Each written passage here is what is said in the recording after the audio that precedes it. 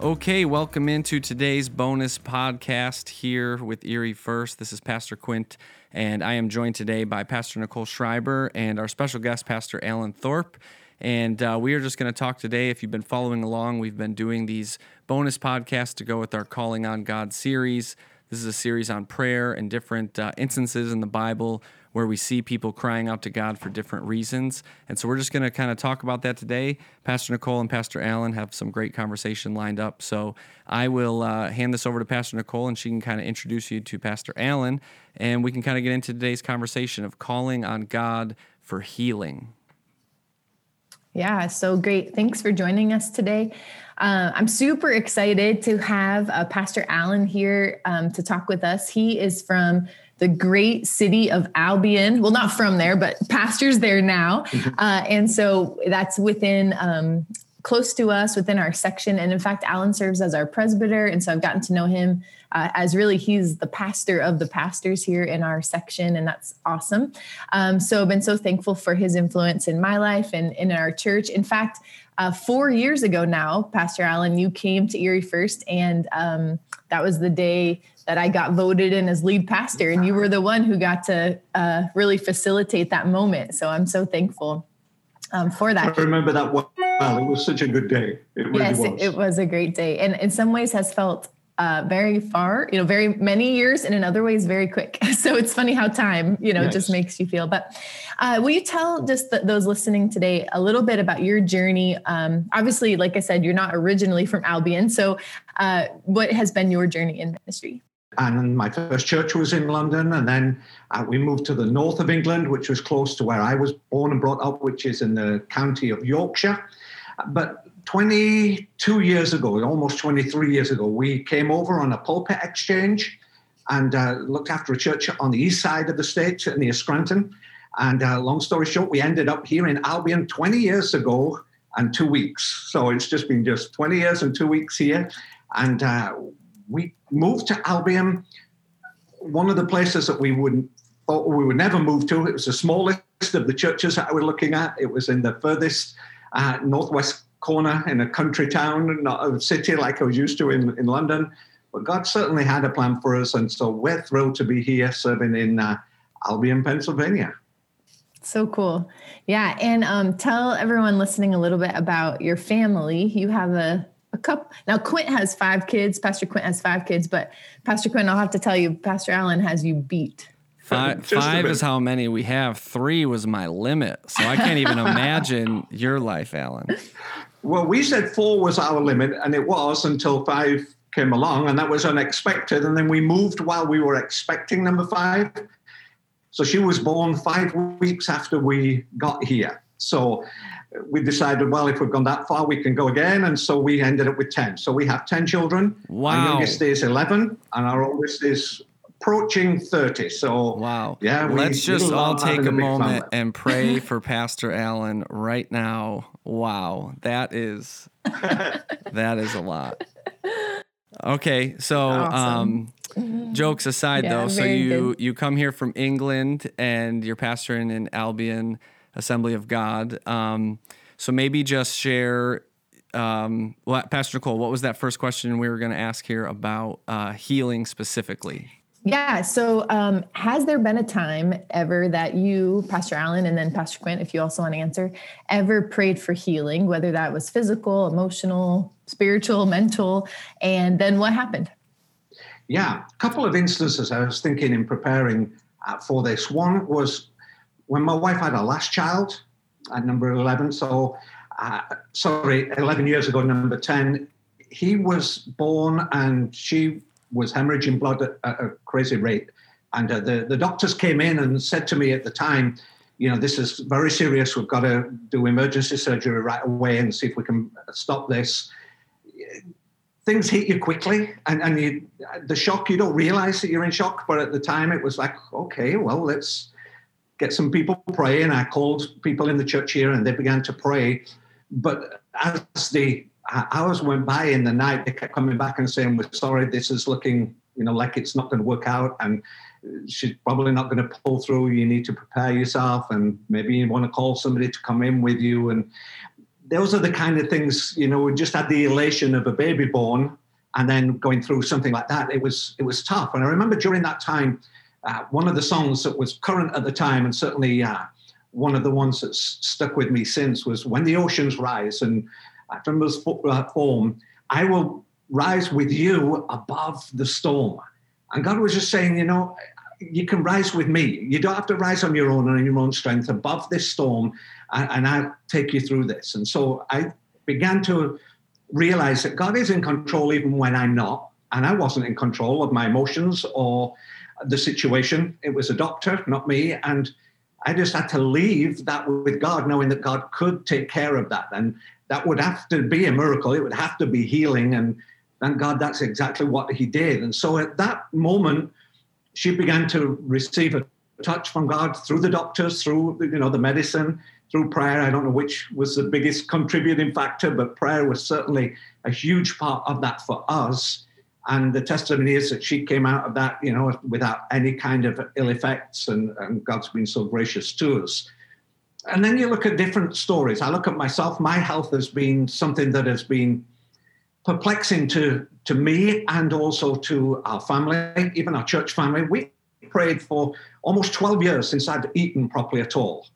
And I began with septic shock, which they knew what it was and where it came from. And there was some kind of foreign body that affected my body. And as a result of that, my body went into septic shock. And the only way that I was able to get through that physically was that I brought everything back up. I had to throw up constantly. Now, I didn't choose to do that, but my body knew, get that poison out of here. And so I just threw up. And for almost 3 months, I did nothing but throw up, probably 10, 12 times a day. And that's no exaggeration. So I lost 80 pounds in that short period. And given what the doctors have described this as, it set off a chain of events that my body has not yet recovered from, that says whenever anything goes in, it needs to come straight back out because it's poisonous. So they did a lot of tests, spent a lot of time at Cleveland Clinic, and they put dye in you and watch when you eat something and at what point it brings it back. And it's the same point at all of the time, and it's at the terminal ileum, lowest part of your intestine. So just before food hits your stomach, it comes back out again. So for almost 12 years now, I've not been able to keep any food down. And yet, God's not healed me of that in the miraculous way I've prayed for, or our families prayed for, or our church. We've prayed, we've sought God. Is there anything that I need to do to put myself right? Is there anything I can do? Do I need to repent of anything? Is the sin blocking this? All of the questions. I'd heard those. I'd had those growing up. My dad had had cancer. He lost his leg. He died in his young 50s. And I heard all of those things. Well, maybe he needs to repent. Maybe he hasn't got enough faith. Maybe it's because. And I didn't want any of that to be something that I didn't at least address. And it's only as time has gone on that I've begun to really come to terms with the fact that every day living without food really is a miracle. And that God's been able to give me the strength to get through each of those days on just liquids has been incredible.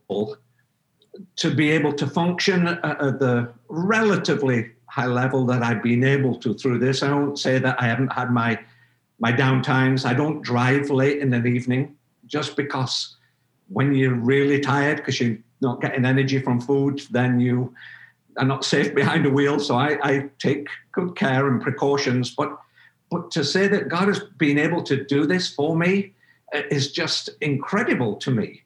That he's been able to provide the kind of healing that I've had and restore back to me the things that I've needed. It's just a miracle of healing. When I will be able to eat again, that will be a different healing. And I'm waiting for that. And I know that that can happen. And God had always promised through this that this was not going to be something that would end my life. My wife was worried that it would. My kids were certainly worried that way. I think Pastor Cole, you saw me when I was at my worst physically. And so I went down to 140 pounds. That's little for a guy who started off in the 230 pounds. So I lost all of that and I looked terrible, but God said, I'm going to bring you through this. And the miracle of my healing is that I'm still here And the progress of the healing is ongoing, and I'm waiting for that to end.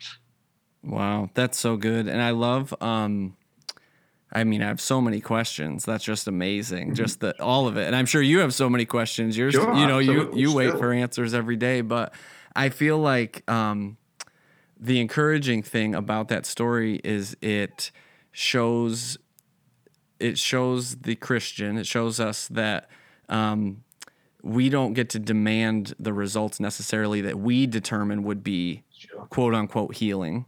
Really, our role is to just rejoice in whatever God's current manifestation of healing or miracle is, right? Yeah. Your ideal scenario is that you're having steak dinner tonight, but God says, I'm going to keep you alive today with liquids, but regardless, we give him the glory for that. And that, I'm sure the process of getting there for you was quite a journey, spiritually speaking, and I'm sure also it drew you closer to God in ways that you never could have gotten to otherwise, Absolutely. Right?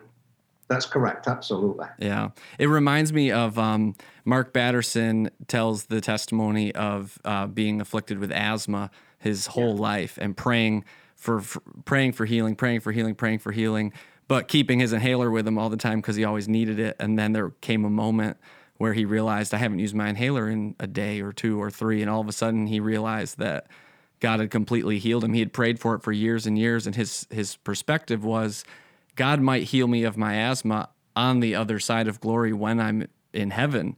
And if that's the case, amen, hallelujah, right? But God did choose to heal him before that. And so, he obviously gave God all the glory for that. So just so interesting, so such a great example to learn from. Like, thank you for sharing that, Alan. Well, I looked at it in the sense of, I prayed for my wife. I prayed for lots of people during ministry. We all have, and we've seen the amazing miracles that happen just like that. I've seen a lady who had a stroke that couldn't speak start to speak in the service. She hadn't spoken and was told she'd lost all speech and immediately began to praise God after praying for her. Seeing people, touched in that way, not just through my prayers, but others. And then at other times, it's not when we want it or how we want it, but God is certainly at work, and sometimes he's got a greater plan than we have. Amen. And as long as we're willing to fit into that, God will continue the process of healing. Amen. That's so good. So good. So, thank you so much for sharing. Tell me about, as, kind of through this process, how do we explain to people who pray for healing, have faith for it, right? The scripture says, if you pray in faith, or anoint with oil, God will make the sick person well, right? Like, talks about these things and how we need to have faith for the fact that God can do it, right? It's not that God can't heal you today. He can. It's not like he's limited, right? He's all powerful. Yeah. So, and maybe even, three pastors here talking about this, it's not that we have it all figured out either, but how can we sort of process with other people or even with ourselves when we pray for someone or even ourselves to be healed and it doesn't happen? What is kind of the truths that we need to hang on to so that we don't become confused or misunderstand, or water down, God's ability. I don't know. Have you had to wrestle with that at all personally? And then maybe even as a pastor, what advice have you given people? Yeah. We all have the people who come and question us, well, why haven't I been healed? I have a gentleman in church right now who lost his leg due to diabetes, who's been praying for it to grow again. I encourage that. I've got no problem with him praying for God to do such an outrageous miracle, because God can do that. Is he likely to do that? We would say no, because we don't normally see things like that. But that's what a miracle is. And if we've got a miracle working God, I don't want to tell him to stop praying and make him lose out on his miracle. But we have to explain it in the context of, when God says pray and ask anything in my name, then it can be so and I will do it. When we talk about in his name, it implies always in scripture coming under his lordship. Coming under his lordship means making sure our lives are in line with his plan for our lives. It's not about what we want alone, but what God wants for us and to do through us. And so in sharing with him and certainly looking at it in my experiences, I want more than anything to live the life that God's got for me. And I want him to do through me whatever he's got planned to do. And if that means, like for Paul, carrying a thorn in my flesh that's going to keep me focused on him, if I need that in order, because of my weakness, to be able to say, Lord, I need you so much today, then I'd rather be in pain and need him than go about my daily business healthy and ignore the things that God's saying to me. So we've got to always, when we pray for people, make sure that they understand that it's his lordship, it's his sovereignty that is so important. And so when we come and we pray, we come and we submit ourselves. So normally when we pray, we bring ourselves to the altar for that, in whether it's physically in the church or we do that in a sort of humbling of ourselves way when we're praying for people. And I always say that we can't take ourselves up how we want ourselves to be. It's always got to be now. We've laid ourselves down. God, it's up to you. It's your plan and your purpose that we want for our lives now. And so I want that for people. I want to see them healed. I want to see them well, but I want to see them living God's best. And I don't always know what that is. And so we've got to preface that. And I've learned, when I was younger in ministry, I came under some really good senior pastors and those around me who were in positions of authority over me, equivalent of presbyter and whatever. And they would share, don't just tell somebody you're well when you're praying for them. That's not faith. That's just hoping. And you're putting an unreal expectation. And most disappointments in life come because our expectations were just not real. And so if God says to you, I'm going to heal that person tonight, then in faith, absolutely tell them you're going to be well tonight, because faith comes from hearing and hearing the word of God. So if you've heard a word from God, have faith and speak it out. But if not, make sure that you pray appropriately. God can heal you. Do you believe that? Well, let's put ourselves in a place to receive it if that's what he wants to bring this evening. And just our words and the way that we express ourselves can affect the expectation of people without denying the faith element that comes from the word of God. And that I've received that as good advice and tried to live that and explain that throughout my ministry too. Yeah, that's so good. The word that stuck out to me that I was actually about to say was that word submit. Really what we need to do is submit to the truth that God is all powerful, God is all knowing, God is sovereign over everything. And when we submit to that reality, it puts us in the proper place and the proper perspective to receive whatever he would be teaching through this experience, this moment. And I have said before to other people when in praying, with specific requests for healing, you have to be willing to entertain the reality that maybe God's plan is that healing happened. That healing does happen, but 7 years from now. Are you willing to put in the 7 years of growing close to God? Are you willing to put in the faith and the work? Are you willing to do the long obedience in the same direction if that's God's timeline? Because we don't know God's timeline, right? But what we do know is that when we submit ourselves to that and pursue, regardless of the length of time, then what we get out of it is we become different people. We become closer to him. We know him better. All the growth that comes from it is just, we can't even say all the things on this one podcast. But that's really that's the thing that I have learned, is that when you submit to his sovereignty, the rest, it all really does fall into place from there, because then you are operating from the right perspective, and then you're pursuing him for who he is, not what he can or can't do, what he will or won't do, but literally just for who he is. Yeah, that's so good. Well, on Sunday, when we talked about this, we talked about particularly a healing story in Mark about the healing of Jairus' daughter in Mark 5. So as you guys have read that, we kind of talked about in our own lives, but what takeaways did you have as you have read this scripture in your study? Pastor Allen, I'll just start with you. Like what are some things that stick out to you about it, or things we should really pay attention to in this particular story of Jesus interacting with Jairus' daughter? Yeah, I love that story because there's so many elements to it. The fact that Jairus, even though he's a religious man, gets to the end of his own tether. I can't do anything anymore. And when you get that desperate when it's your child, you'll go and you'll do whatever it takes to cry out to God. And I think we struggle to do that in our culture, with our personalities, with our churches being so formal. Instead of it being all outdoors and meeting with Jesus right where he's at on the street, we struggle with that formality. And so Jairus comes and Jesus is with a crowd like he always was. And he throws himself down at his feet and cries out.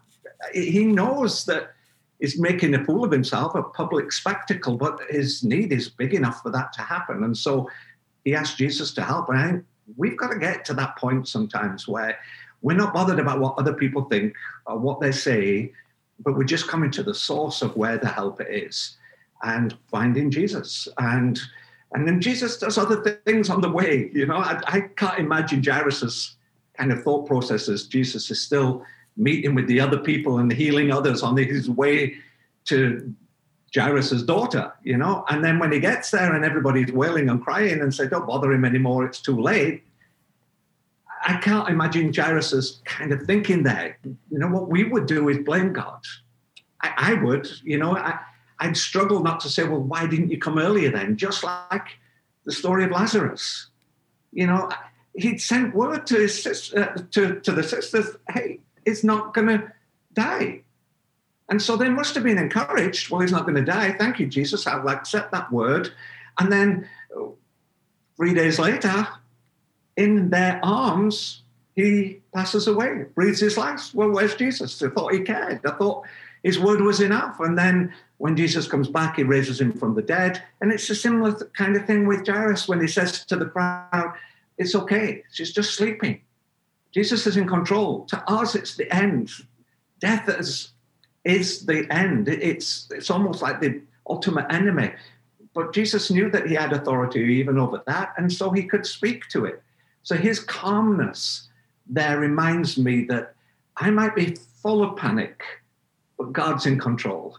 And he takes control, and even if it's beyond what I can see as redeemable, he can redeem it.